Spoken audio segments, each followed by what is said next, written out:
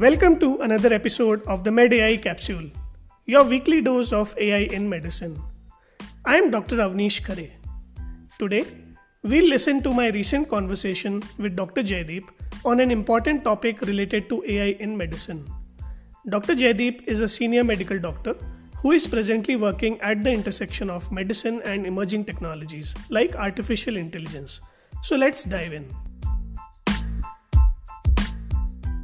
Hey Avneesh, welcome back, and we'll continue to talk about mental health. We did the last video on mental well-being, but not always people are, always, in the good mental state, and there's a lot of mental illness around us. And the pinnacle or the really sad part of the mental illness is when a person really says that they can't take this anymore, and they go on to end their life. And that's some of the worst thing that can happen, because suicide is the most preventable disease or the most preventable cause of death that we can say.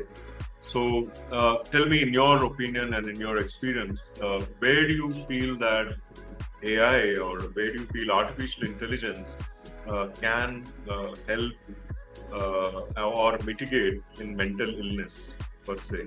It's usually a gradual process. Like the person suddenly doesn't decide to commit suicide. There's a build up to that, and there might be some subtle markers which are not available or not visible to human eyes or understanding. But AI can be used to analyze those cues, like for example the social media posts or comments, or the way you are talking, your voice and your facial expressions. All these things can help in early detection or risk prediction for such events happening. And if we are able to do so, then we can prevent a lot of deaths. It's really unfortunate that such brilliant brains also become vulnerable at times, that they decide to commit suicide. That's where everything ends, right? Once a person commits a suicide, there is no turning back. But with AI, we can help in pulling back that person in time and getting to the right professional help. See, AI can help in detection and prevention, but the treatment part or the counseling part or the proper human touch that has to be given to the person to rehabilitate them to a normal life, that has to come from a human being who is trained on such cases. That is how I see AI. And then of course it can again help the person in individualizing the treatment to the context of the person, because not every person is having the same mental illness or the same triggering factors. They are quite subjective. So sometimes what happens, it becomes difficult to treat a person with the same protocol which worked for another patient, and that is where AI can step in and help in recognizing where we have to act on which factor, and that can help to achieve long sustainable results in terms of mental disease treatment, and lesser use of medicines, because medicines again have side effects. So we want to achieve an optimum combination of all the methods, like non-pharmacologic and pharmacologic. So that is where I see AI playing a huge role. I would like to know from you, has there been any work done on this area specifically that you are aware of, and what else can be done with the use of AI in preventing not just suicide but other mental illnesses as well? Yeah, absolutely. So definitely suicide, though it is at the peak, but common, I think, depression, anxiety disorders, these are so prevalent in our society, and unfortunately AI and technology helps in building up many of these disorders. But at the same time, like you rightly said, we have solutions which monitor Twitter posts or Instagram posts, and even, yes, a person might keep posting extremely happy, smiling videos or posts on Instagram, but we have amazing AI technology available where analyzing Instagram posts could actually help detect and screen for mental health illness, right? So that is something which is there.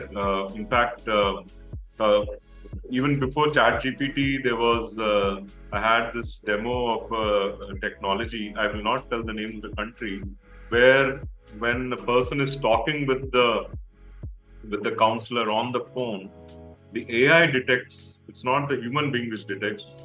The AI detects signs of impending suicide, and the machine generates a 911, and the call is traced, and police have actually reached a door and found a person holding a gun while talking to the counselor. So the potential for like suicide prevention is huge. The potential for regular therapeutic counseling using digital technologies with a layer of AI on top of that is huge. And like you said, we want to use less medicines, but more of a human touch. And even if it is over the digital kind of a touch, that is very important. But most of all, I think education and awareness is very, very important. And one of our friends, Nelson Moses, he leads the Suicide Prevention Foundation, and we'll put the links and those connections below. And they provide excellent training to people, to make people aware, like what is it, what is this whole thing about, and what we can do, right? And like in India, we have these. Earlier there used to be the suicide point or some kind of a bridge or some mountain from where people used to jump off. And now we have these cities, unfortunately, where young people go to study.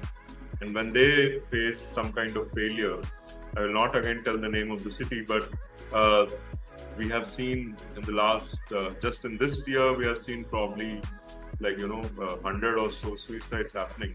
And now Nelson's group is providing training for anybody who is anybody working with students, and that again happens with the help of technology, of course, with human beings at present.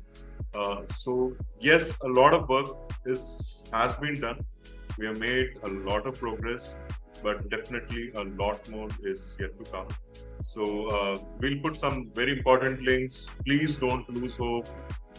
There's always been help, and we are there. Please reach out and reach out the resources which we'll be mentioning in the comments. So have a good one, and thank you, Avneesh, once again. Thank you so much, Dr. Jaideep.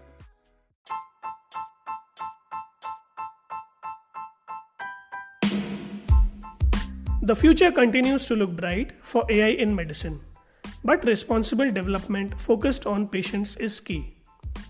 Join me again next week as we track the rapid evolution of this transformative field of AI in medicine. Do not forget to subscribe to my Substack to stay updated. The link is in the description. This is your host for the MedAI capsule, Dr. Avneesh Khare, signing off.